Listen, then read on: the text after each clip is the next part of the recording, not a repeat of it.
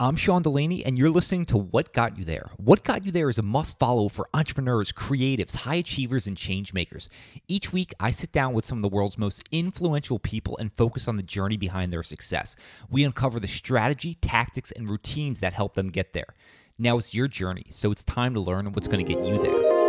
What got you there with Sean Delaney? What got you there with Sean Delaney? What got you there with Sean Delaney? What got you there with got you? It's really surprising how many create complexity and leave things in sort of a pretty complicated state. A lot of your power, a lot of what makes people, distinguishes people who are really successful is their ability to cut through the clutter and keep it simple. Safi Bahcall is one of the few second-time guests on What Got You There, which should tell you how much Sean respects him. Safi was first featured on episode number 126, so if you have not heard that, go ahead and pause this and check out that episode. Safi was a former physicist turned biotech CEO, where he went on to lead his company to IPO and serve as the CEO for 13 years. Safi is also the author of the best-selling book Loonshots: How to Nurture the Crazy Ideas That Win Wars, Cure Diseases, and Transform Industries, which is on Bill Gates' must-read list. Hey, it's Sean, and before we get started on this week's episode, I wanted to share what I've been working on behind the scenes for the past few months, and that's my new technology job hiring startup called Culture Finders. Culture Finders is here to save the millions of people from working in jobs they hate and dread going to every day. If you've ever been in a job you can't stand or hired someone who looked great on their resume but turned out not to be great and destructive to your company's culture, then listen up, because Culture Finders is for you. Culture Finders is a technology-backed talent matching service that connects job seekers with employers based on optimal culture matching, so both parties can seamlessly merge together. When you create a profile, you'll receive your culture connection score and get matched with your dream company based on maximal compatibility and shared interest. To create your profile, all you have to do is play our fun brain games, uncover your unique personality profile, and answer a few questions. That's it. You're just a few clicks away from connecting to the opportunity that's been waiting for you. If you're a job seeker looking for that dream job or run a company who wants to save the headache of bad hires, head to culturefinders.com to get set up with your culture connection score today. That's culturefinders.com. Safi, welcome back to What Got You There. How you doing today? I'm doing great, Sean. Delighted to be back on your show. Yeah, you one of those people that just spark new ideas in me. So I was so excited when we scheduled this round two. So it's been about a year since we last had you on. And if you were going to sum up this past year with one word, what would that be for you? Amazing. Unexpected. So many surprises, so many interesting new relationships, interesting new problems to think about, interesting companies and groups and organizations that I've engaged with, not only in the private sector, but in the on the national security side, in the U.S. military and intelligence agencies and congressional committees. It's just totally unexpected. I think when we talked last year, I was not long after I'd sort of come out of the cave. And when you're writing a book, you're just sort of in a cave, or at least for me, you just go into this zone of disappearing and disconnecting and trying to go deep in some new universe that you're creating. And you have no idea. You find things are funny and you start laughing out loud. And then you realize, oh, whoops, I just laughed out loud. And your wife is over there in the kitchen like, what is this guy doing? And your daughter's just like, I think he's crazy. Anyways, you're in this sort of cave, and then you're like, well, I have no idea if anybody else will find this funny. It seems funny to me and interesting and surprising, and bizarre connections between all these different things, from 17th century astronomy to Steve Jobs to Isaac Newton to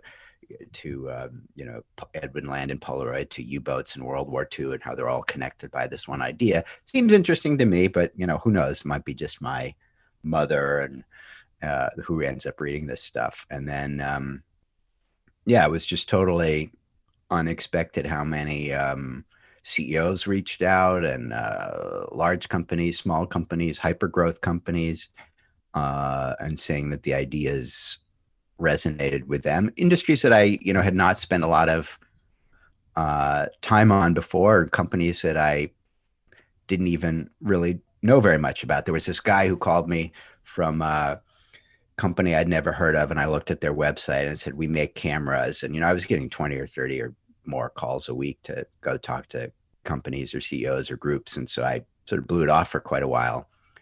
And then his name was Evan, and I kept getting these calls from people around him. I'm like, all right, I finally took the call. And it was a company called Snap, because I didn't really know what that was. It turns out they make Snapchat. And, I'm not a customer, not a user of Snapchat, but I ended up spending time with them and having, learning about all these new fields and new industries that were new to me, new industries, from media and journalism to, the U.S. Navy and the U.S. Air Force to film studios to tech companies to Amazon to Google to, Snapchat to all sorts of stuff, many of whom are struggling with the exact same issues.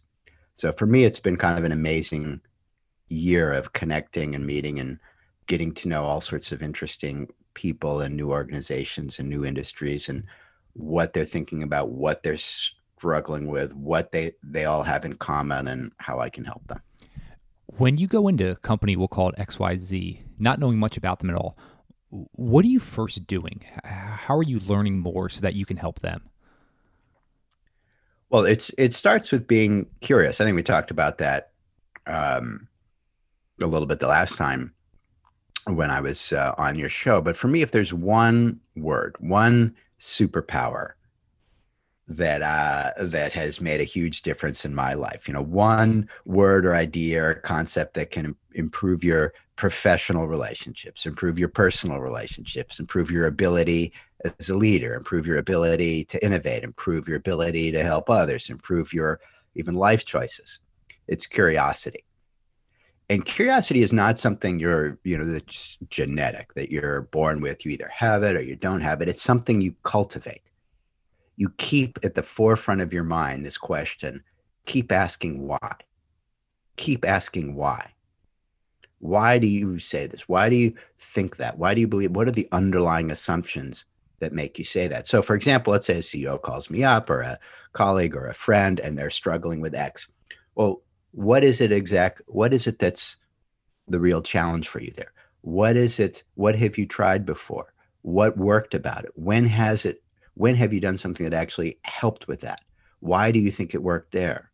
What do you think is stopping it that's not working there? By asking a lot of questions, you really begin to tease out what's different, what's interesting, what's surprising, what might work, what might not work. There's some common themes, some of the themes that I wrote about and we talked about that have resonated with a lot of leaders, and they call me up and they would like me to talk more about those themes with their teams and their leadership teams and their companies, or just privately one-on-one, which I enjoy a lot. But it's not as effective unless you really keep asking why. Like really, what made you want to reach out and call me up? What is it that you're seeing inside your group or organization or your company that you want to get better at that made you want to reach out right now? And so part of the secret or the power of really helping people and really helping yourself is to keep asking why. It's not only when you're helping others, but you can help yourself by forcing yourself to be incredibly honest by persisting in asking why to yourself. What am I really upset about here? This person said something to me that really pissed me off, whether it's a person on my executive team or a person on my board of directors or one of my investors or one of my customers. Why am I particularly angry here? Is there something about this that is raising an issue in me that I am not comfortable with, that I haven't resolved? Something that's bothering me about what I don't like about what we're doing or what I don't like about myself. And you just keep asking why, and you start teasing out these surprising answers. I mean, I can give you a simple example from personal life. Would that be helpful? Yeah, that would be great. All right. So this is sort of less about business strategy or business innovation, but more just as an example of why it's useful to keep asking why, not only for those you interact with, but even for yourself. So when I was a teenager, and this is a habit that I got into over the last 30 or 40 years that has actually been incredibly helpful in keeping me calm and collected rather than getting really angry when difficult things happen, or when people do things that are not consistent with how we would like to see the world around us. So when I was a teenager, I played a lot in the juniors in tennis, competitive tennis, and I had a family friend who was she was a big star in the girls, in the women's. Well, actually, we were 14 or so, and so it was young, young players. And I saw her, a couple years later. We lost touch and we reconnected, and she was lying on a couch. She had, feeding herself sort of some chocolate and snacks and muffins and stuff, and lost, I think, a lot of her athletic ability, and she was had gained a bunch of weight. And she was telling me she had spent the summer with her cousins, and how pissed she was, how lazy her cousins were, because they were, I forget, what small town they lived in, but anytime they wanted to go get the mailbox was like, 100 yards walk or something from their front door, they would get in the car and drive to the mailbox and pick up their mail and then drive back home. Whatever the distance wasn't that long. And how that really, really pissed her off. And I was saying, that's so interesting, because if I had cousins that did that, I would find it curious, but it wouldn't piss me off. So why does it really piss her off? I didn't raise it directly with her, but I just started thinking about that. And I started realizing, well, it's a mirror, because she sees something in them that she doesn't really like. She was a competitive athlete, and she'd grown, to be honest, kind of lazy, and had gained a lot of weight and had really given up on a lot of stuff. And she was seeing that in someone around her, and it reminded her in a way that she hadn't connected with, of something in her that she didn't like, that she was struggling with. And because of that, she got really angry at them. And I've seen that over and over. It's like people who are struggling to quit something, let's say smoking, and then you see somebody else lighting up and you get really pissed at them. Well, if I saw somebody lighting up, I would think, well, that's really unhealthy and it's too bad, but I wouldn't get pissed at them. Yet people who have struggled with addiction or giving up smoking will get really pissed at someone who has failed to persist in their, giving up smoking. And so over the years, whenever I find myself, it's a little habit, whenever I find myself getting angry, I say, well, what is it about me that I'm seeing reflected here that I don't like? Because if I'm seeing a certain behavior, and, it may not be a favorite behavior, I may not like it, I may choose to do something else. But normally, if it's like giving up smoking, it doesn't bother me. I don't get angry. Generally speaking, if I see something that makes me really angry, I just immediately say, well, what is it about me that I don't like that I'm seeing here? And that makes me pause, and my anger goes away. I say, oh, this is what I don't like. And I've had that happen to me many times now. And each time I've learned something from that about myself. And each time that's helped me improve something about myself. And then the next time or third time or fourth time I see it, I don't get as angry. You mentioned that's been a 30 or 40 year progression for you. If you were to rewind a while ago, because that takes an extreme amount of patience and pause in order to do that, what were those conversations in your head like early on? Did you initially start to get angry at these things? I'll give you a simple example also from a long time ago. I think it was a graduate student, and there was another guy, a fellow graduate student who had kind of a way of not sucking up to the older professors. We were, both pretty young, but a way of sort of speaking very differently to more senior people and more senior professors than speaking to his friends and his peers. And that just really pissed me off. What a brown noser, what a this, what a suck up. And then I paused and said, well, why does that make me angry? I'm like, oh, am I concerned that I'm that way? Because I was, a lot of professors sort of had taken me under their wings and really seemed to enjoy talking to me and confiding to me, even though I was, half their age. And I was worried, am I in some way acting to very senior people and than I am to people who are like me or my age? Am I a brown noser? Am I a suck up? And as soon as I realized that it was about me and not about him, that I was worried that I was doing that, and maybe I was and maybe I wasn't, but maybe I had some slight tendency for that. But as soon as I did that, the anger dissipated. I was no longer angry at him. And I learned something about, listen, this is something that's kind of important to me. And I really don't want to be doing this. I don't want to be speaking differently or in different ways to people who are much more senior to me and people who are sort of my level or less senior than me. I want to be speaking the same to everybody. And I learned that. And so over the years, firstly, I don't get angry and I don't make it about that person that I'm seeing that behavior, but I also improve my own behavior. I speak to people who are, a generation older than me or, much more famous or much more wealthy. I remember when I was an entrepreneur and raising money for my company, like the first time I was out there with my, passing the hat around to raise money for a seed round for the company that I started. There was this one very successful investor who had written a really pretty big check to get us started. And he had a colleague who was, 10x, very famous, very well known, very wealthy, and also very private investor, but a very powerful personality. And he said, I think your company is doing pretty well. You've gotten some good traction. I think I'd like to introduce you to this other, very well-known person. And I remember it was so interesting when he introduced us, he was pretty nervous. He was a generation older than me and a super successful guy himself, but he was kind of nervous talking to this ultra famous person. But I wasn't.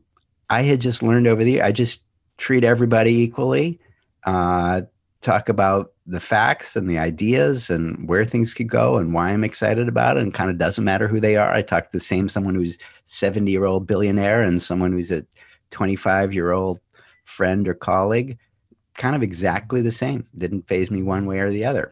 And I think that has served me well. It's been a very useful skill to learn, to speak in the same way with the same ideas and the same points that you're excited about, regardless of the level or the status of the person you're talking to. You treat them all with respect, assume that they're intelligent, assume that they're thoughtful, try to communicate your ideas and your excitement in ways that they can get and they can understand, and all the other stuff about who they are or how famous they are, who cares?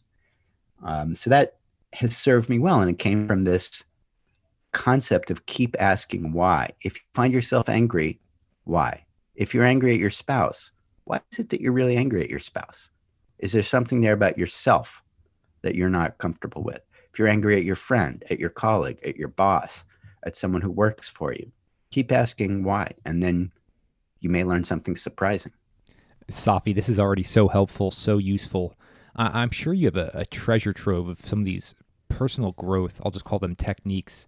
But I'm wondering, are there other actions you see the majority of people taking that create bad behavior? And if so, any other clear examples like you just articulated to help us understand those? Well, obviously following your curiosity has been something I think of as a incredibly useful guiding principle that can improve, as we just talked about, not only your ability to understand what you're doing and why, and then tease out some of those internal dynamics, which allow you to kind of get better. But also improving your personal relationships. So, as an example, I've started a new habit or routine recommended by a friend, a colleague of mine, which is ask myself. I have a little spreadsheet where I have 10 questions. Have I done my best on X, Y, or Z every morning? And then you just sort of grade yourself on a 1 to 10. And it keeps certain important questions to ask yourself in your mind. Have I done my best on setting clear goals? Have I done my best towards achieving those goals? But for me, I use have I done my best to listen with curiosity to my, for example, spouse, or to my kids, or to my colleagues. So the curiosity in terms of kind of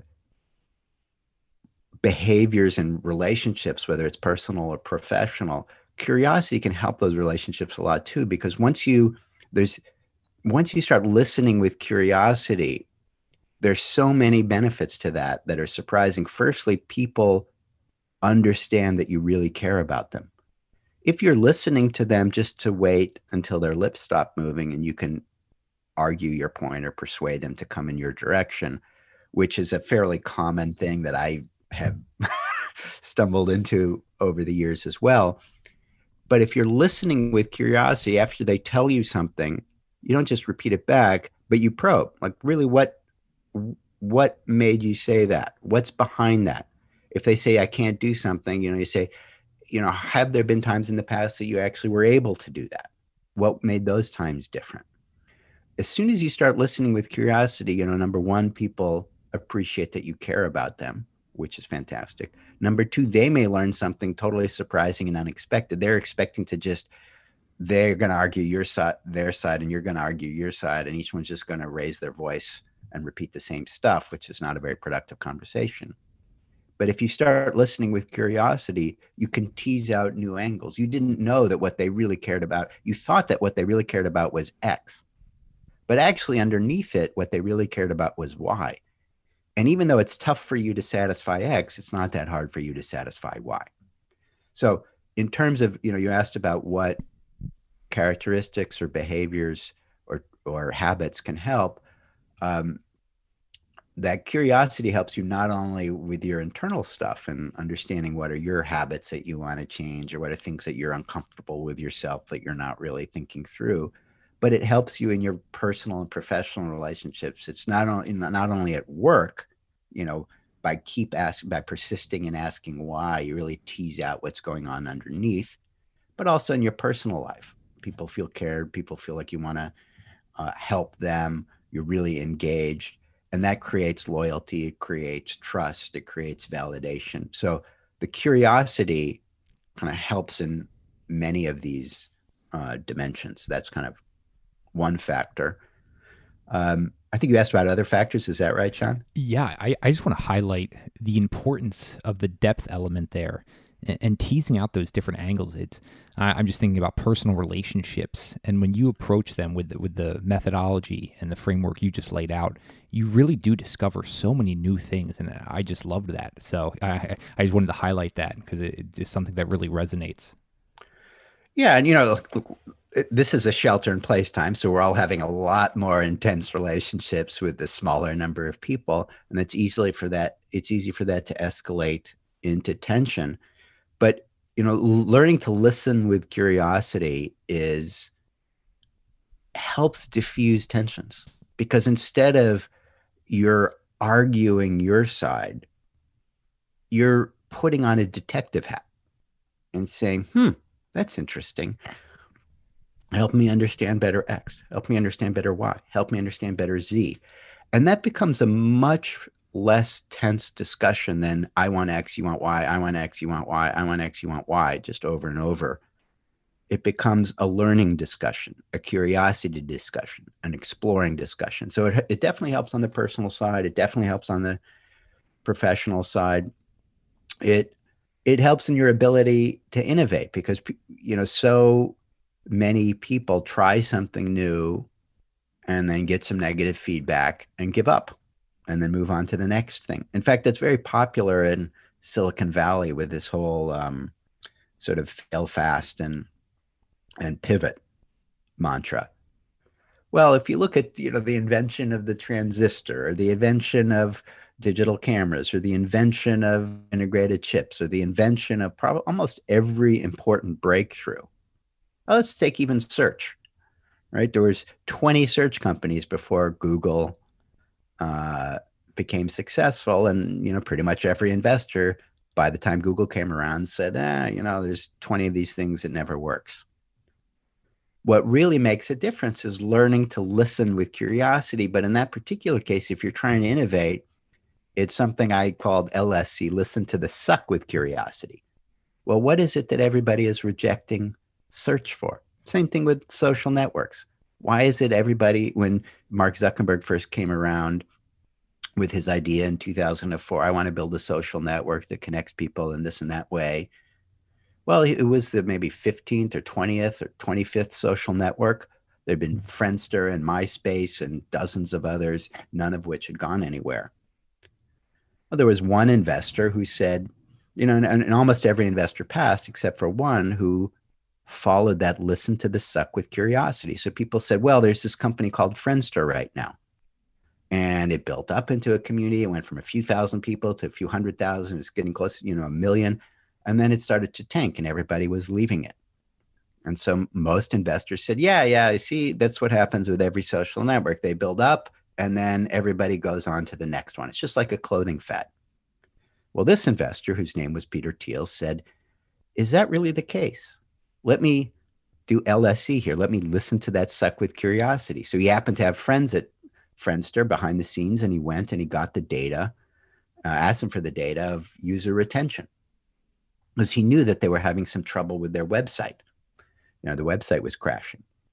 So he went and got the data and user retention. He analyzed the data and he said, whoa, people are staying on this site for hours. They log on and they stay for hours. And that's despite the fact that they have kind of a flaky website that keeps crashing. I don't think it's a bad business model. If people are staying on a website for hours, even though that website is crashing all the time, they might have a real business model here. And the reason people are leaving is because they have a bad website and there's someone with a better website. So he wrote a check to this guy, Mark Zuckerberg, and he said, I think everybody else is wrong on this social network stuff. I think if you just get the website right, what they had not done is learn how to scale up to create a back-end robust database when you go from a few thousand to a few million people. Said if you get that back-end database right, you could have a real winner here. So he wrote a check for $500,000 and he sold it 8 years later for $1 billion. So that's the power of listening to the suck with curiosity. When you see something that other people are rejecting and they say it could never work, keep asking why. Are they really right? Or are they missing something here? Is there something behind that suck that's fascinating, that's interesting, that's different? And that's what curiosity can unleash. So bottom line, curiosity is, number one, good for your own growth. If you're getting angry, why? What's there that you're struggling with and not comfortable? 2, on your personal or professional relationships, it diffuses tensions, it engages people, it creates trust, it creates bonds, it creates loyalty. They understand that you really care about them and care about their growth, and it allows you to find ways of working together that neither of you might have expected. And number 3, if you're trying to innovate or create something new, listening to that suck with curiosity, well, there's an example of how it made one guy $1 billion. I know you've been in the cave working on your most recent project, so I'm not sure how much you've been exposed, but are there things recently that have just been piquing your antennas a little bit when you've been listening to the suck with curiosity? Anything you think most people are wrong on right now? Anything most people are wrong on right now? Well, one of the things that I find is interesting, and you sort of asked me about what are some frameworks that are helpful for thinking about the world around us. And one of the things that I've noticed is that has been very helpful for me is just the principle, in addition to following your curiosity, is just the principle of keeping it simple. So, I have spent quite a while with some, CEOs and management teams and executive teams. And it's really surprising how many create complexity and leave things in sort of a pretty complicated state. Like, let's say you're running a media organization and you're thinking about, what should your next strategic move be? And the sort of outline, here's the sort of 17 forces at work, and here's my competitors. And, this is why we want to do this strategy. If you can't explain what you're trying to do and why you're going to go there and why it makes sense in a way that your mother can understand it, you have a problem. You need to, the people who are most successful are the ones who can take a really complex situation and boil it down and make it simple, not simplistic. And the key to that is finding the right balance. You want to keep it simple, but not simplistic. You want to say, here's the 3 reasons we need to go in here. Our competitors are doing X. The customers want Y. We have advantage Z. That means if we move now in the next 3 months, we can burn our competitors and do a great job for our customers. Bottom line. And that turns out to sound simple, but be much more complicated, much trickier than people understand. And that's where curiosity can help you. If you feel like you have an explanation that makes sense, you want to ask yourself, is there a simpler way to understand this? Is there a simpler way to get to the essence of this? Is there something that I'm missing here? And that's a lesson that I got from working in science from actually one of my advisors when I was a graduate student. His name was Lonnie Suskind, who worked a lot with Richard Feynman, who my father had worked with as well. And it was a lesson that came from Richard Feynman, who was a famous 20th century physicist who, won the Nobel Prize and made, many important discoveries. But one of the things that people didn't know as much about him and how he worked, and I learned from Lenny, was he would figure, and I've seen in myself now so many times, he would figure something out, maybe solve a difficult problem or come up with an idea. And then rather than just go present it or write it up as a paper or go tell people about it, he would do it over. And then he would do it over. And then he would do it a 4th time. And then he would do it a 5th time. And what happens is you have a explanation that might take, 12 pages to, go from start to finish. And then the second time you do it, it's like, well, actually, it's really not that complicated. It takes me, I can do the whole thing in 5 pages. And then the third time is like, actually, it's much simpler than that. I can do the whole thing in 2 pages. And then finally, he would get to the point where like, actually, I can do the whole thing in a paragraph. But it's only if you keep forcing yourself to ask why. What is the real truth here? Is there a different way to see the same thing? So we're being a little abstract in terms of talking about, let's say a scientific idea, but it applies very much the same way in business. When you ask somebody or you're talking about what's the right strategy, if there's a very complicated answer or it takes a long time to formulate, you say that might be the right answer, but let's see if there's a different way to think about it. And in the process of trying to boil it down to here's how I would explain it, I probably shouldn't use the example of how should you explain it to your mother, because my mother is a tenured professor of astrophysics at Princeton University. So there's a lot of things that I could explain to my mother that wouldn't work for your average person. But another way to say it is to an intelligent 12-year-old. You have to be able to explain your idea to an intelligent 12-year-old in a way that they get your idea and they get why you think it's important and why you think it's the right idea.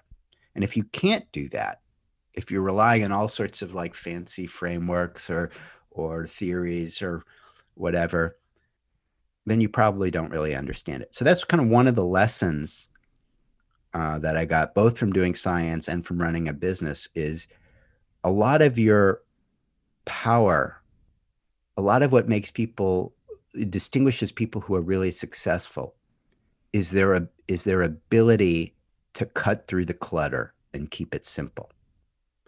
Now, that doesn't mean, you have to be very careful here. That doesn't mean just ignore a lot of stuff and say, do this, or be really quick and sloppy about your idea. Yeah, we should go here because it's a big market. What you want to do, being simple, keeping it simple is really hard work. It's like that whole, the old line about writing from Hemingway. The dignity of an iceberg comes from the 90% of it. I actually forget the exact quote, but it's something like the power and dignity of an iceberg comes from the fact that 90% of it is submerged underwater. Right. And it's the same thing with like seeing a duck going on a lake. Looks very calm and you don't see all of the legs turning super fast underneath. You see it floating along. Keeping it simple is just like that. You want to be able to speak to your people or communicate with those that you work with and saying, here's the bottom line. But behind those 2 or 3 things that you say in 10 seconds is a lot of work, having thought through a lot of angles, and then say, this is the most important thing to say in 10 seconds. And people appreciate that. So a lot of your power as a leader comes not, the first thing we talked about is tapping into curiosity on relationships, on strategy, on your own stuff that you're struggling with. The second part is in your ability to keep it simple, to provide clarity for the people around you. And that's not easy. People don't invest enough in that. People say, oh, okay, here's something short and that should be good enough. Well, if it's short, but you haven't done a lot of work in boiling down the really deep thinking to making it short, then people know that it's just very superficial thinking. On the other hand, if you're just giving them a lot of facts and a lot of data, then they're overwhelmed and they don't get the clarity. So you have to do both. You have to do the hard work. That's the dignity of the iceberg, all the stuff that's underneath the water that they're not going to see. You have to do all that hard work. And then after that, boil it down into something simple. So then they just get the tip of the iceberg. And that's like the writing in Hemingway. You just get a few chosen words, mostly nouns, no adjectives. And you're kind of blown away with the imagery that he creates. But what you don't see is the fact that he wrote 10x of that and took out 9x. So he left just 10% of what you actually see. And I actually took that when I was doing on a separate field. That's how I would write. Not like Hemingway style actually didn't resonate for me, but the principle of writing 10x and then cutting out 9x is kind of how I write and how I wrote the last book and how I'm thinking about the next books as well. So that was, to summarize, to keep it simple, number one, the power of curiosity. Use that in relationships and in yourself and thinking through strategy, listening to the suck with curiosity. That's number one. And number two, invest in simplicity, in providing clarity and simplicity for the people around you. Yeah, Safi, I've mentioned this to you before, but it's one of the things I appreciate most about our conversations is your ability to take 90% of that iceberg and just distill that down. I was laughing a minute ago when you were mentioning Richard Feynman. I went down one of those rabbit holes this weekend watching some of his explainer videos, and one of the great ones is him explaining how fire works, and you nailed it. Any intelligent 12-year-old can perfectly understand how fire works after watching that video. So I just love hearing about that. You even hit on just the different fields you've been able to pull from, because whether direct access in terms of working in those fields or even just learning, just that whole multidisciplinary approach to learning. So I'm wondering on a daily, on a weekly basis, what is that additional 10x work you're doing that you distill down? Where are you pulling from? Reading. So there's a phrase that I keep in mind, which is, let's call it a third secret superpower, which anybody can work on. And that has helped me enormously in coming up with some really, creative stuff that in hindsight, it doesn't seem very difficult, but I think it's sort of surprising to people, like when you mix physics, business, and history in a way that actually brings things together. And the phrase I keep in mind is the power of border dwellers. The power of border dwellers. And by that, I mean placing yourself at the border of different fields or different disciplines or different industries. So just as an example, there are a lot of business books. Many of them are written by, let's say someone who's been in one industry for a long time and they write about their industry, and that can be good depending on the kind of book. There are a lot of science books, and those can be, good if they're, engaging, fun, lively surveys, or like Feynman's books where he really thinks of things in fresh, simple ways because he keeps trying to find more interesting and more fresh ways of understanding the same question.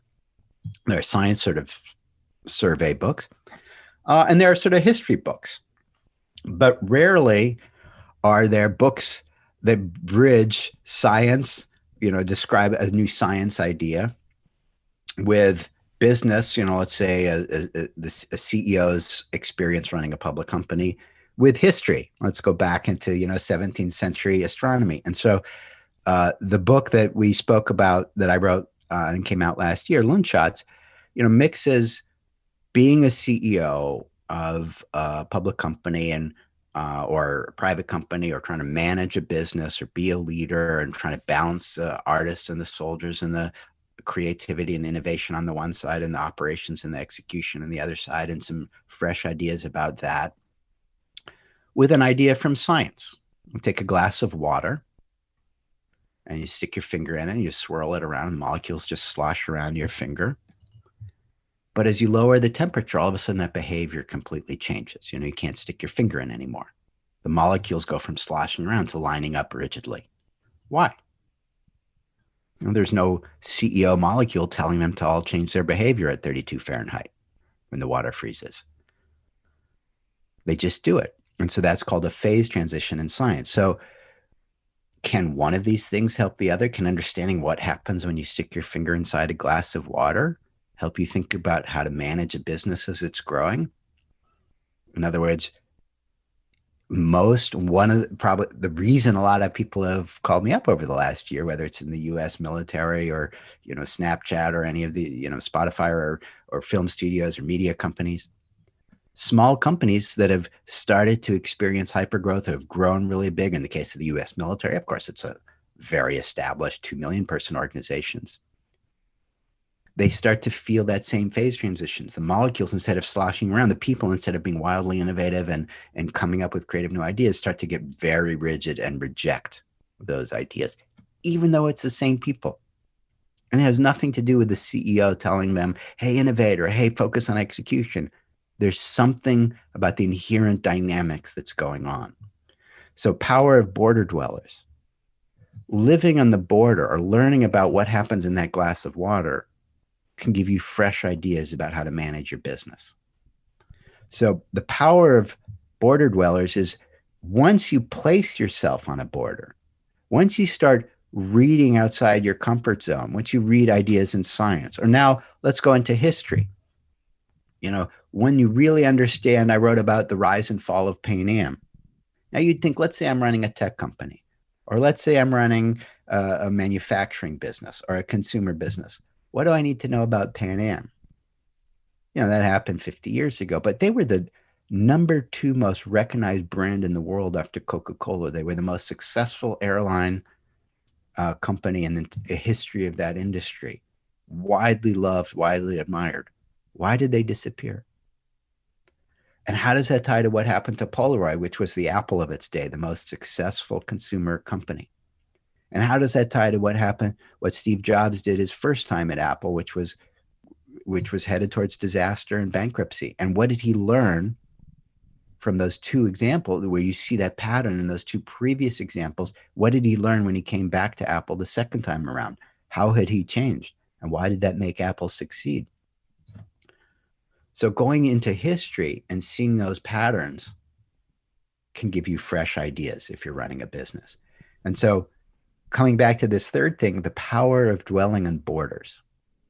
So for me, where that resonated is, well, I'd been in that business world with sort of blinders on, running a business, taking care of all the sort of people issues and fires you have to put out, and board member calls and investor calls and customer calls, and somebody's going off for pregnancy leave, and how do you fill that thing? And someone's, having this disaster, and this thing's blowing, all the usual fire drills that happen when you're running a company day to day, to thinking about sticking your finger in a glass of water, to thinking about what happened with Pan Am or Polaroid or Steve Jobs, or even 17th century astronomy. What happened with Kepler and Galileo and Newton? Why did Kepler succeed, and why did the others around him fail?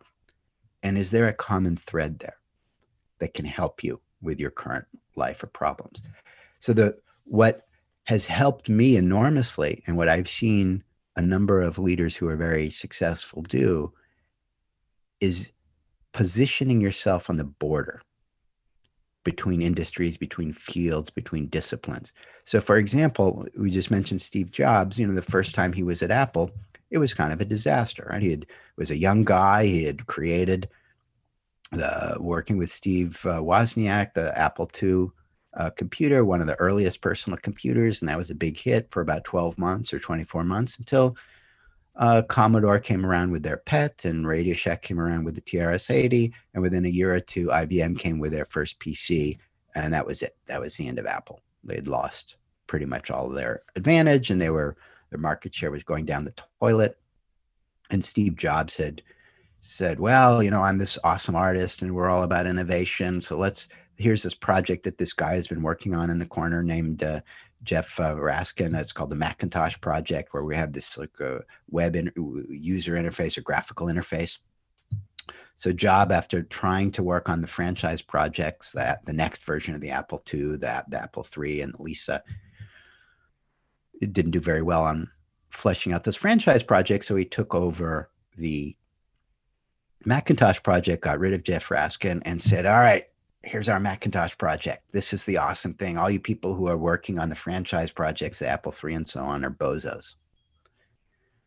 Well, the Macintosh, when it launched, was a flop as a product. It was a great publicity campaign with a famous 1984 ad, and one of the legendary ads of all times. But as a product, it was too hot. It was too expensive. It overheated, and sales after a few weeks went crashing down close to zero, and the company was headed for bankruptcy, and Steve Jobs was asked to leave. What had he done? He had really created this tension and exacerbated the tension between the artists working on something new and the soldiers who were delivering on the franchise at an unnecessary level, calling all the soldiers bozos and creating so much hostility between those two groups that the street between their two buildings was called the DMZ, the Demilitarized Zone. So people on both sides started leaving, and the company was headed for bankruptcy. What had he learned 12 years later?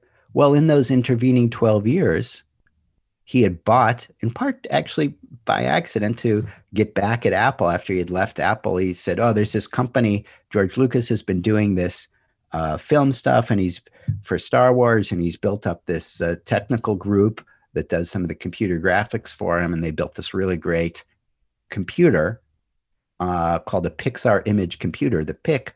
And let me buy this little company, because actually George Lucas was getting divorced at the time and needed the cash. So let me buy this little company and see if we can build a computer and I can take on Apple sort of independently. And so he worked on this computer. He bought this small company called Pixar to get access to a new computer that he could do this sort of computer battle with his former company, with Apple. Turns out the computer part of that didn't work out. The Pixar Image computer was rapidly replaced with workstations and Unix. But they started doing this little thing on the side called movies, 3D animation. And then they came out with a movie called Toy Story. And he had originally actually tried to kill that sort of movie business on the side. But that movie, Toy Story, became this huge hit. Steve Jobs took the company public. That was a brilliant financial move, and became a billionaire and made all of his money on Toy Story, actually not from Apple the first time around, but from Toy Story and going public. So when he got back to Apple the second time around, he was a different person. Instead of saying, oh, all you people who are working on something new and innovative are great and everyone else is a bozo, he had understood from being the previous few years in the film world that you can't do that. He had learned from the film world how people who are making movies are forced to balance the creative art, wildly creative artists who are, filmmakers and actors, with the operators and producers that are focusing on time, on budget, on spec, delivering something consistently to customers. And in the film industry, you have no choice. You have everything's a loon shot. Everything's a crazy idea that nobody will think will work, just like Toy Story. Nobody thought you could make a 3D graphics movie. That was the first one. Everybody thought that was a crazy idea. But to do that takes artists and soldiers, the creatives and the operators, working together hand in hand. And he didn't learn that in the tech industry. He learned that from the film industry, from those 12 years where he watched a guy named Ed Catmull build up Pixar into what it eventually became, probably the most successful film studio in history. It was probably maybe second to Disney or comparable to the early days of Disney. That's the power of border dwellers. When Steve Jobs got back to Apple the second time around, he had learned from the film industry, something that his other colleagues in tech had never had the advantage of. They had stayed in tech their whole lives, and they never got to see how another industry works. So that's kind of the third thing you asked about frameworks. We talked about, number one, the power of curiosity on so many dimensions. Number two, the power of keeping it simple, like Richard Feynman, who finds fresh ways to think about older subjects and communicate that so an intelligent 12-year-old can understand it. But number three is the power of dwelling in borders. So, Jobs' example is what he learned from the film industry. He went and brought back to Apple the second time around, and he brought in, the first thing he did was promote a beautiful, wildly inventive, creative artist named Johnny Ives, who was this designer who designed all the Apple products, if you have them, iPhones and iPods and the original iPods, and he was the original designer on many of those. But the second thing he did was import a guy from Compaq Computer named Tim Cook, whose nickname when he was in charge of operations and inventory at Compaq Computer, his nickname was the Attila the Hun of inventory. He was sort of the ultimate soldier. And Steve Jobs led not by saying, oh, this is the great project. I'm a Moses on the mountain and I'm raising my staff and I'm anointing the chosen project. He led by managing the touch and the balance between those two, between the Johnny Ive artists and between the Tim Cook soldiers, understanding that those two groups generally don't like each other and generally don't understand each other. The group that's making the money rarely likes the group that's spending the money and vice versa. So Jobs led not like this mythical Moses dreaming up great products, but he led by balance, by being a gardener, managing the touch and the balance between these groups coming up with the new ideas, wild new ideas, and the groups that are de-risking them and turning them into products, and managing the touch and the balance between those two. And where did he get that model? That model came from the film industry. That's my view. And actually, I've spent a lot of time with people who knew him during those intervening years. And I think that was a consistent view as well. But when people ask me over the last year about, all these wacky ideas and loonshots that, how you apply this idea of what happens when you stick your finger in a glass of water to thinking getting fresh new ideas about how to manage a business. In other words, the idea of a phase transition and applying that to a company. And then how do you tie that all into, the rise and fall of Pan Am, or the hunt for U-boats in World War II, and Nazi Germany, and the Battle of the Atlantic between the Allies and the Germans, or the birth of modern science and the rise of the British Empire and the fall of the Qing dynasty. And how do you connect these things? Well, that's the power of being a border dweller. And anybody can do it. Again, I'm not a believer that there's stuff in your genes that tells you can do X or Y, with some exceptions. I'm never going to be a great basketball player. But you do it by reading, and you do it by stretching outside your comfort zone. You do it by, if you normally, let's say you're in industry X, and most of your reading is consumed with trade journals about X, which is pretty common. I mean, actually, I did that when I was running a company. I mostly read stuff in my industry. You get the power of dwelling in borders by reading things outside your industry, reading provocative ideas, it may be from science, it may be from history, things that your competitors are not reading. That's how you get a competitive advantage. You read about things that your competitors are not reading, which gives you ideas they may not have. I love the insights and the power of these border dwellers. I want to hit on that a little bit further. I would just love to get your insight, though. You mentioned Pan Am's and Kodak. Were they unaware of what was going to happen? Meaning today's companies, they seem to have a much better grasp on this and what they need to do to continue to innovate. Do you think the companies today will be able to last and continue to evolve further into the future? Or is this some inevitable evolution and that they're going to have and meet their destruction at some point? What's your take on that? Well, what happened to Pan Am and what happened to Polaroid, they had these brilliant leaders. Juan Trippe, in the case of Pan Am, who was an entrepreneur that started as a kid who loved planes, and he got his hands on a tiny little plane, and he began a little jet service from New York to the Hamptons. We could put one or two people at a time, and started carrying people back and forth. And he grew that into this Pan Am International airline, the most successful airline ever. And Polaroid was something very similar, was a guy named Edwin Land, who was an equivalent, unbelievable entrepreneur who just had an idea when he was a young guy of literally 19 years old about how to create a filter that would separate the two kinds of light, the two kinds of polarizations of light, which was a 100-year-old problem that no one had solved. And he solved it as a 19-year-old kid. It was kind of create a cheap, inexpensive filter, the Polaroid filter. And that launched this whole company that became kind of the Apple of its day. And he came up with that as a young kid as well, and then continued to innovate. So these are examples of phenomenally innovative leaders. The problem was not that they lost their hunger. The problem was not that they grew fat or complacent. The problem wasn't that they said, well, it's enough innovation now. They stayed hungry their entire life. They loved innovation. The problem was what I call the Moses trap. The problem is when you have a very strong leader at top.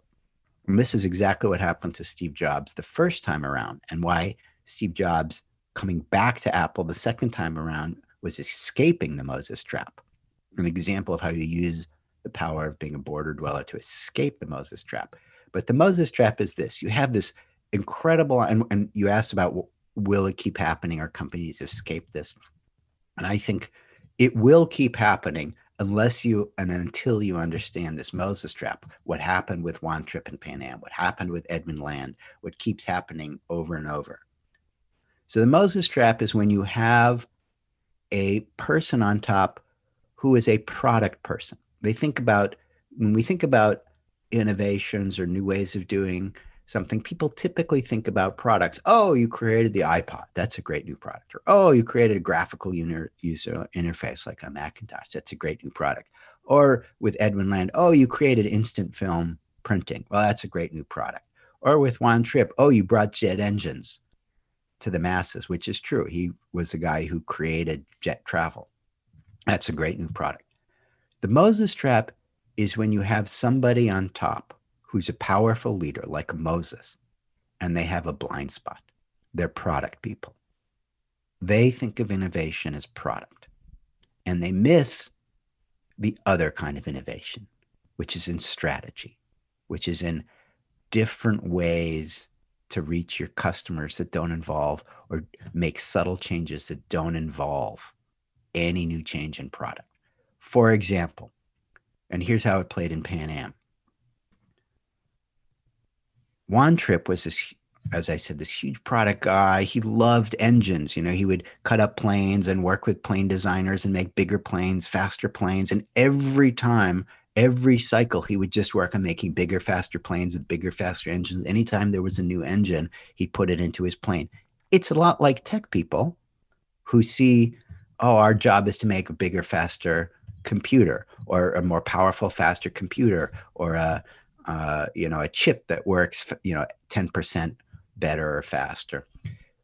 When you have someone at the top who's focused, who thinks innovation is just product, like Juan Trippe thought about Pan Am, which is bigger, faster planes, bigger, better engines, that's when you'll lose to a competitor who thinks about the other type of innovation. So I call the first one P-type product type, the other one S-type for strategy types. So what happened was there was another guy named Bob Crandall who was running another airline called American Airlines. And this other guy, Bob Crandall, didn't know anything about engines. He was not a plane guy. He was a CEO, but he'd never, taken apart engines like Juan Trippe had. He had worked at Hallmark greeting cards. He had worked at a banking company. He was a finance guy. But one thing he really did like is finding creative strategies, finding creative things that didn't make, that would increase business, but had nothing to do with new products. So he started something called frequent flyers. That doesn't take any new product, no new technology, but that was a big hit. Turns out people love frequent flyer miles. He started something called he began using at American Airlines something called hub and spoke. Instead of trying to fly our planes everywhere all over the map, let's create a local hub and then fly in and out of that hub. That turned out to be incredibly helpful. And then he came up with this wild idea, which everybody said was crazy. It was a crazy idea. He said, you know what? We have this reservation system that all our internal agents use to do bookings. Why don't we take the internal reservation system that has the American Airlines logo on it and just give it away for free to everybody? Just like that. People said, are you crazy? You can't give your internal system that you built and cost you money for free to everybody, to every travel agent outside your company, in the country, in the world. Who does that? If you have a product, you charge money. If you cost you this much to build a system, you charge them. He said, no, I think I'm going to give it away for free. And he did. That grew into the Sabre reservation system that every travel agent used. And guess what? American Airlines bookings went way, way up, and everybody else's went way, way down. And when deregulation came, Pan Am was out. They had these big, expensive airlines, and they couldn't compete. But American Airlines had come up with these subtle changes in strategy that made a huge difference, giving away their reservation system, frequent flyers. They started to collect all this data from these reservation systems that they didn't expect, and they could use that data. That was the beginning of what was called yield management or big data. Moral of the story, you would ask me, will I see this happening over and over?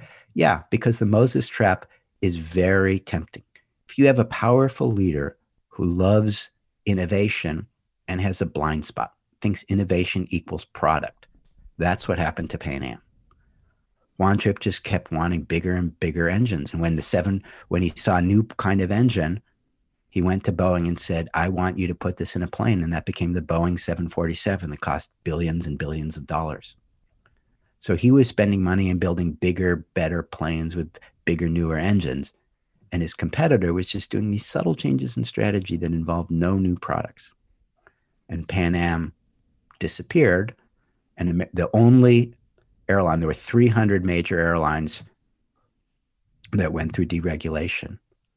All of them went bankrupt except for one within the next 10 years. And that was American Airlines.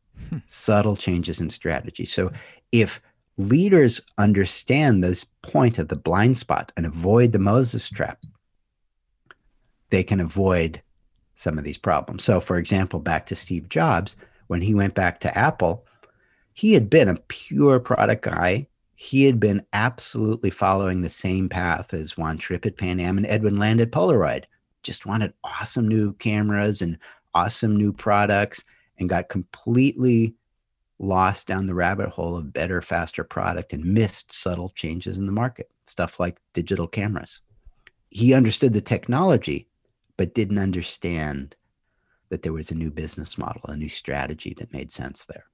And so Polaroid disappeared. And Steve Jobs started the same way as both of those. It was all about building a bigger, faster computer. He started with the Apple II, and then he went to a different kind of computer, and then he bought the Pixar image computer because it was a bigger, faster computer. And then he started his next company called Next. And what was the point of Next? Build a bigger, faster computer. What happened to Next? It was a disaster. Nobody wanted it, just like the 747. And what happened to the Pixar image computer, which was, the next computer was maybe $10,000 when everybody was paying $1,000 for a computer. The next computer was maybe $10,000. Well, the Pixar image computer was $100,000. They were just like the 747. See, that's how we talked about power of border dwellers. This is how you see history repeating, and you see the patterns. Steve Jobs was headed down that path of the 747, headed down the path of Edwin Land and his instant film printing, of building some wild new product, because they were all Moseses on top of the mountain, and they all had that blind spot of innovation equals product. What happened? He started to see, he came back to Apple, and he managed his artists and soldiers and got the Johnny Ives and the Tim Cooks, and he balanced that internal organization and internal design. But he also started to understand strategy type innovations. Again, picking up from seeing things differently in the film industry, because when he'd been in the tech industry, the Next didn't work, the Pixar image computer, he'd been completely down that bigger, faster, better, going down that bigger, faster, better path. And so when he got back, he helped create some new products. He brought simplicity. Instead of doing 50 different products, we're going to do 4. But the other thing he did is he came up with some strategy choices.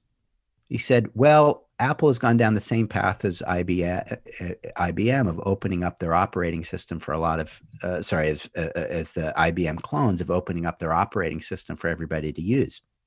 He said, we're going to create a closed model. That didn't involve any new products or any new technology. It just said, our system is going to be closed. I know you don't like it, but we're going to make it a beautiful closed system. And that's going to be different than our competitors, where everybody's doing the same thing and there are thousands of clones. We can offer our customers something different. That was a strategy choice, not a product choice. Same thing was putting songs online. There were a lot of songs online. There were, by that point, a lot of shops online. But everybody said, you can't put songs online and charge 99 cents for a song. Nobody does that. And besides, music piracy is everywhere.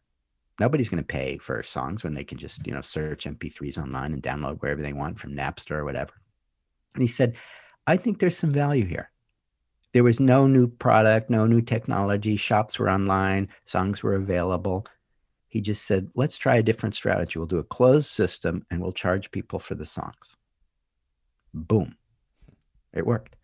So what happened, and the way Steve Jobs escaped that Moses trap, and he was in there, he was absolutely headed down that direction, is number one, he led like a gardener rather than a Moses, managing the touch and the balance between those artists and soldiers, shepherding the ideas and the feedback back and forth between those two.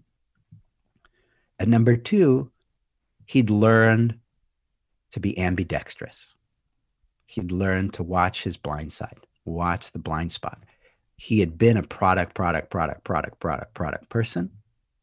And now he expanded. Well, let's actually think about, for our new product, some really different creative strategies. For this wild new product called an iPod, let's do this weird little strategy of closing the system and putting songs online, which nobody had done before. So that's kind of the how you apply the power of border dwellers to thinking differently as a leader and of escaping this Moses trap. Because you started this with the question of, do I think it's sort of inevitable that companies will follow down this path? No, I think companies that have gotten it right, Google was an example. They created a great product. They had a very new, interesting technology for search, but then they found a very different way to monetize it. So they have, one of the things that's helped them succeed is that they've been good at both product and strategy. Giving away their operating system, Android, for free didn't involve creating Android. It was a surprising strategic move that worked very well for them. No, I absolutely love these stories. It was funny you were mentioning American Airlines and just their booking system and what they did. It reminds me of Rich Barton. I'm not sure if you're familiar with him and his framework of power to the people. So he started Expedia, Zillow, and Glassdoor. And the same thing. He took all these back-end systems and just made them open to the people. But it has me wondering along the lines of smaller companies. And I know you took a two-person company all the way up from startup to IPO. How does this apply to those really small early startups? So, number one, one of the things I talked about is that you want to balance your artists and the soldiers and the creative, innovative urge with focusing on time, on budget, on spec. And the reason that it's so difficult is that they're opposite activities. In one case, you're trying to take risk. In another case, you're trying to minimize risk. One case, you're trying to try 10 different things, 9 of which should fail. You're trying to maximize risk, because if you're trying to create something new and you're not failing, you're doing a bad job because you're not taking enough risk. If you aren't failing, the problem, because you have to typically go through those 9 things that don't work to find that 10th thing that changes the world, whether it's a new technology, a new algorithm, a new business model, a new strategy. You have to try 9 things, really push the boundary before you discover that 10th thing. Why? Because if there weren't 9 failures in front of that 10th thing, somebody else would have been there already. So if you're not maximizing risk on the one side with this group of artists, and I'll come back to what you asked about how you do this as a small company, and that's where I'm going with this. The point is you need to try those 9 things. You need to fail and get comfortable with failing. And that's a very different mindset. If you're not doing that, your competitor who is doing that will discover that 10th thing before you. And then you'll see it too late when it's a bullet coming to your head to take out your business. So on the one hand, you want to maximize risk and fail a lot to get to that 10th thing that's fantastic. On the other hand, and this is the challenge, you need to minimize risk. If you have a sales guy knocking on a customer's door, customer opens the door and you hand them a toaster and you say, "Here's your toaster, sir." And the guy says, "Toaster, I ordered a television." Okay, you're not going to have a business for very long. If you can't get your basic operations on time, on budget, on spec, consistently with quality to customers, you won't have a business. So doing that right means minimizing risk. You can't have 9 out of 10 things fail. You can't knock on 10 customer doors and 9 of them you give them the wrong stuff. It's exactly the opposite. So your question was, what about a small company? Well, that's a great question, because in a large company, as we just talked about, let's say Steve Jobs, when he came back to Apple, on the one hand, he had the Johnny Ives of the world working on wild, crazy stuff, trying lots of different ideas and lots of different experiments and failing a lot until they come up with something that really works. On the other hand, he had Tim Cook, whose job was to minimize risks. And this is the tension. I call it the beautiful baby problem. If you think of it as your artists are working on something new, when an artist works on something new and they finally find that thing that they're really excited about, to them, it's like a beautiful baby full of potential. To the soldier, it's a shriveled up raisin covered in vomit and poop. And that's the tension. One side sees this as a beautiful baby. The other side sees this as a shriveled up raisin covered in vomit and poop. Beautiful baby, vomit and poop. And you want that tension. This is where people go wrong and say, oh, well, let's all hold hands and sing Kumbaya. No, you want that tension. You want your artist excited about the potential of that beautiful baby. If they're not, what are they doing? They're not creating something really interesting. It's the wrong artist. You want them excited. You want that tension. They're both right. It is a beautiful baby, and it is covered in vomit and poop. Both are right. You need both to succeed. You need that beautiful baby potential excitement and energy, and you need the soldiers there to say, well, that's great, but let's figure out where are the flaws, what's the poop, how do we clean it up, how do we mitigate the risk, how do we operationalize it. Just having the idea, to use a sports analogy, is getting the ball from your goal line to your 5-yard line. Okay. Turning that idea into a product that you can deliver consistently is the soldiers working with the artist to get it from the 5-yard line, the 95 yards down the rest of the field. So you need both. Now, large company, you can create separate groups that are specialized in A and B, and that's fine. But a small company, if you're 2 people, if you're 5 people, even if you're just one person like me, now I'm writing and advising, working with companies, or small number of people on my team. How do you do that? When you can't, if you're a small company and you can't hire Johnny Ives to do X and a Tim Cook to do Y. When you're a small company, you need to separate those roles in time. That means if you're the leader or the manager, you need to guide your team, be mindful of which mode you are in at what time. For example, you say, listen, we're going to take 2 days this week, and we are going to take off our operation on time, on budget, on spec hat, and we're going to put on our wild, creative artist hat. And I want you guys to come up with the craziest, dumbest ideas that you thought may never work. And we're going to put them all on the table. And instead of saying, why are they stupid? We're going to say, how might we make this work?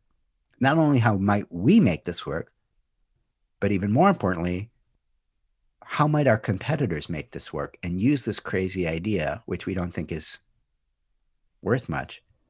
Under what conditions or scenarios might a competitor actually weaponize this idea, turn it around and use it against us and take our business? So you take off your operation on time, on budget, on spec hat, where you're de-risking everything, and you focus on the stuff with the biggest risks. And you say, how might they work?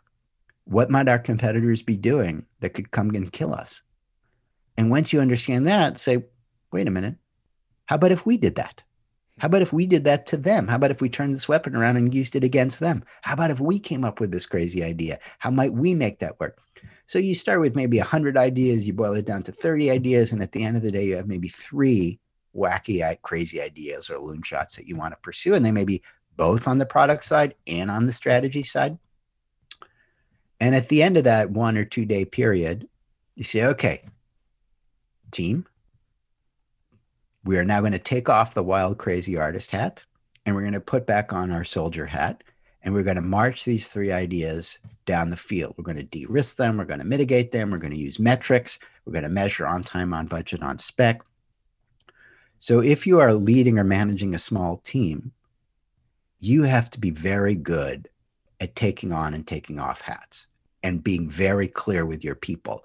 Now we're going to be in artist mode, and we're going to work on creative, wild, new ideas, which are very high risk. And now we're going to maximize risk. I want you all to suspend disbelief of what might or might not work, and let's just explore and go into dreamland. Okay, it's the end of the day or the end of the 2 day period, the other 3 day period or the end of the retreat. And we're going to take that off, and now we're going to minimize risk. That's how you do it on a small team. But the key there is to be mindful of the mode, to be really good at what hat you're wearing when. Because if you don't, you're going to completely confuse your team. Everybody maximize risk. No, everybody minimize risk. No, everybody maximize risk. No, everybody minimize risk. You're going to be a fluid. No, you're going to be a solid. You're going to be a fluid. No, you're going to be a solid. You just get mush. So when you're a small team, you can't afford to build one group doing this and one group doing that. but you can separate. What you can do is separate those roles and times. You have a lot of other advantages, that it's easier to motivate your people when you're a smaller company, easier to engage people and connect with them with a big mission when you're a small company. But the challenge is exactly what you just asked, which is, how do you do this in a small company setting? And the answer is, you separate those roles in time. Was that helpful? Oh, you have no idea actually how helpful, both personally and I'm sure for plenty of people listening. One thing I'd like to pull out of that, though, is thinking about the early teams. And I know you've discovered some untapped talent in the past. What are you looking for when you're trying to build out that team? I would say three things. One, there's a certain level of raw intelligence and problem-solving horsepower. Right? You don't need to be a Nobel laureate, but you need to enjoy problems and have a reasonably good skill at thinking through problems and solving problems. And that, one thing I learned the hard way is, you might like a lot of other things about a person and really connect to them and be very charming and charismatic. But if they are not really interested in solving problems, if they haven't spent a lot of time in solving problems, if they're not good at it, you can't make them better at it. It takes too long. It's too hard. I don't believe people are genetically, there may be some genetic predisposition, but you could learn that. And I'd rather have people have learned that somewhere else. So number one, there's a certain raw intelligence and problem solving ability that you want to see. Number one. Number two, you want to see curiosity. You want to see, do they get curious about stuff? What are some examples of where they've hit some roadblocks and used curiosity in the past to help identify new solutions? So that's, again, some things depend on the role you're looking for. If you're looking to hire an accountant, you don't really need a lot of innovation and creativity. You need someone who's going to be a good accountant. So again, you need to be mindful of, are you hiring for an artist? Are you hiring for a soldier? What role you're hiring for? But let's say you're hiring, for someone you're looking for working on products or strategy or business model, for example. Number one, there's sort of raw intelligence. Number two, there's curiosity. Number three, there's, do I want to sit the personal impact, personal relationship question? Would I want to sit on a plane next to this person for 6 hours? Actually, that's a different question in COVID times. Would I want to be on a Zoom call with this person for an hour? Because so much of working together effectively depends on trust and depends on teamwork.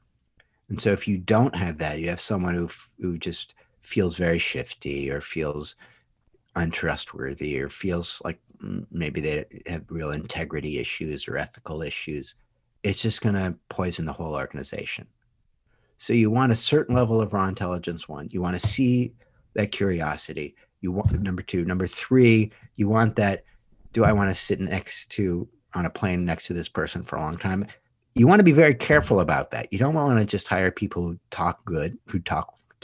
That's not a good example. You don't want people who are just great talkers and charming, because that's a very easy trap in interviews.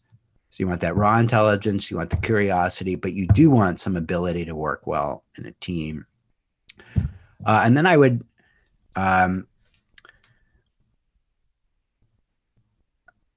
think, those are certainly, again, it depends on what role you're looking for, but those are sort of generic problem-solving skills, curiosity, personal impact. And I guess a fourth thing is a level of energy and passion. Especially, again, it depends on the role. If you're hiring an accountant, you may not need someone who's jumping through the roof. But if you want somebody to lead product or lead business development or lead customer relationships, you need somebody with energy and passion. So that's kind of a fourth thing. incredibly helpful. Once again, I've mentioned this already, but your just ability to distill down to make things so clear and simple is incredibly helpful. So I wanted to thank you for that. I know we're going to wrap up here in a minute. You've got to get back to the cave and the projects you're currently working on. But I would just love to see if you have any recommendations with that multidisciplinary approach to learning with border dwellers. If you were only going to be selecting a handful of books to read or articles, are there certain ones you think would provide some good context for people trying to understand these borders a little better?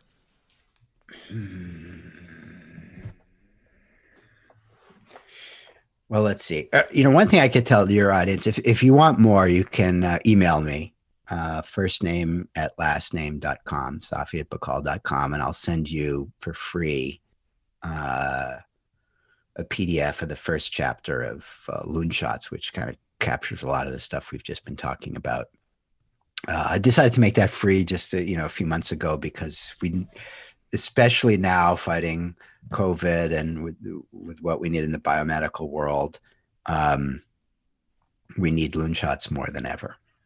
And especially for businesses who are thinking about how do we come out of this crisis? How do we lead in crisis? How do we come out of this crisis stronger and faster than our competitors? What you need to do is balance the sort of operational efficiency stuff of lowering your costs and getting them under control with the new Loonshots that you can develop during this time while your competitors are just trying to, save their ships. If you can actually develop really impressive, creative new ideas at the same time as you are putting out fires, you can come roaring out the other end of this crisis. So, one thing is just send me an email, or if you go on my website, loonshots.com, and there's a place you can enter your email to get these sort of ideas emailed to you once or twice a month. And then that will have a link. You put your email there, that will give you a link to getting this first chapter as well. It's a little, I love books so much. There's so many. It's hard for me to think right off the top of my head. I learned a lot there's actually so much you can learn from World War II on strategy, on products and technology and managing innovation. One thing that I found was a good starting point for me was just reading Vannevar Bush's memoirs, Pieces of the Action. He was a guy who got a 2 million person organization, the US military, to turn around and innovate astonishingly fast without dropping the ball on execution.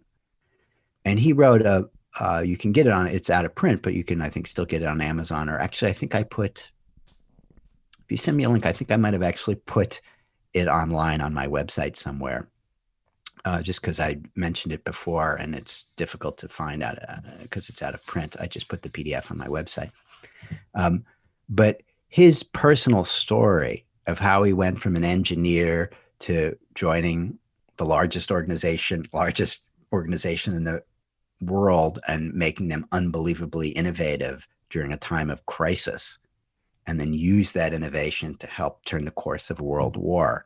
It kind of makes whatever little problems we're facing with our 10-person, 50-person, 100-person, even 1,000-person company seem pretty small by comparison. If he was able to do that with a 2 million person organization and turn the course of a world war, we can probably all do that. So if I had to pick one book, and actually that's part of that story is what I tell in that first chapter of Loonshots, which I can email or you can get if you go online.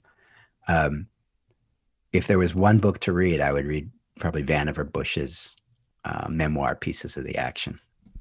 I love it. Recommendations we've never gotten before. And I'll make sure we have that linked up in the show notes so they can receive the first chapter there.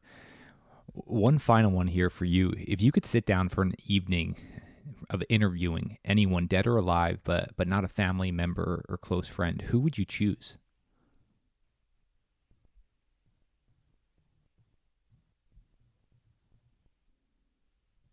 That's a good question. Well, we talked about Richard Feynman, but I actually, if I were to go back in history, I would love to speak with Johannes Kepler.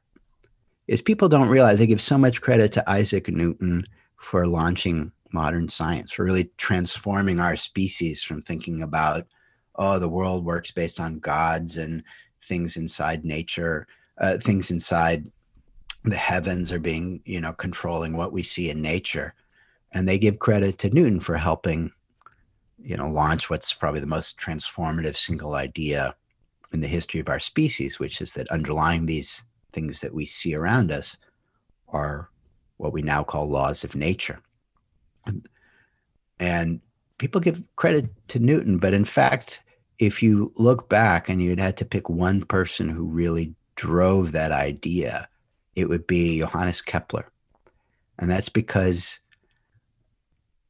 for 2,000 years, people had said, well, the planets and the stars in the sky, they all move the way the gods tell us, and they move in these circles. And he just looked and he said, it just doesn't work. That's just not what, even though he was a religious person, and, of course, those were different days, everybody was very religious. He said, what all these religious leaders and divine rulers have been telling us, and the ancient Greeks that we worship have been telling us, it doesn't work.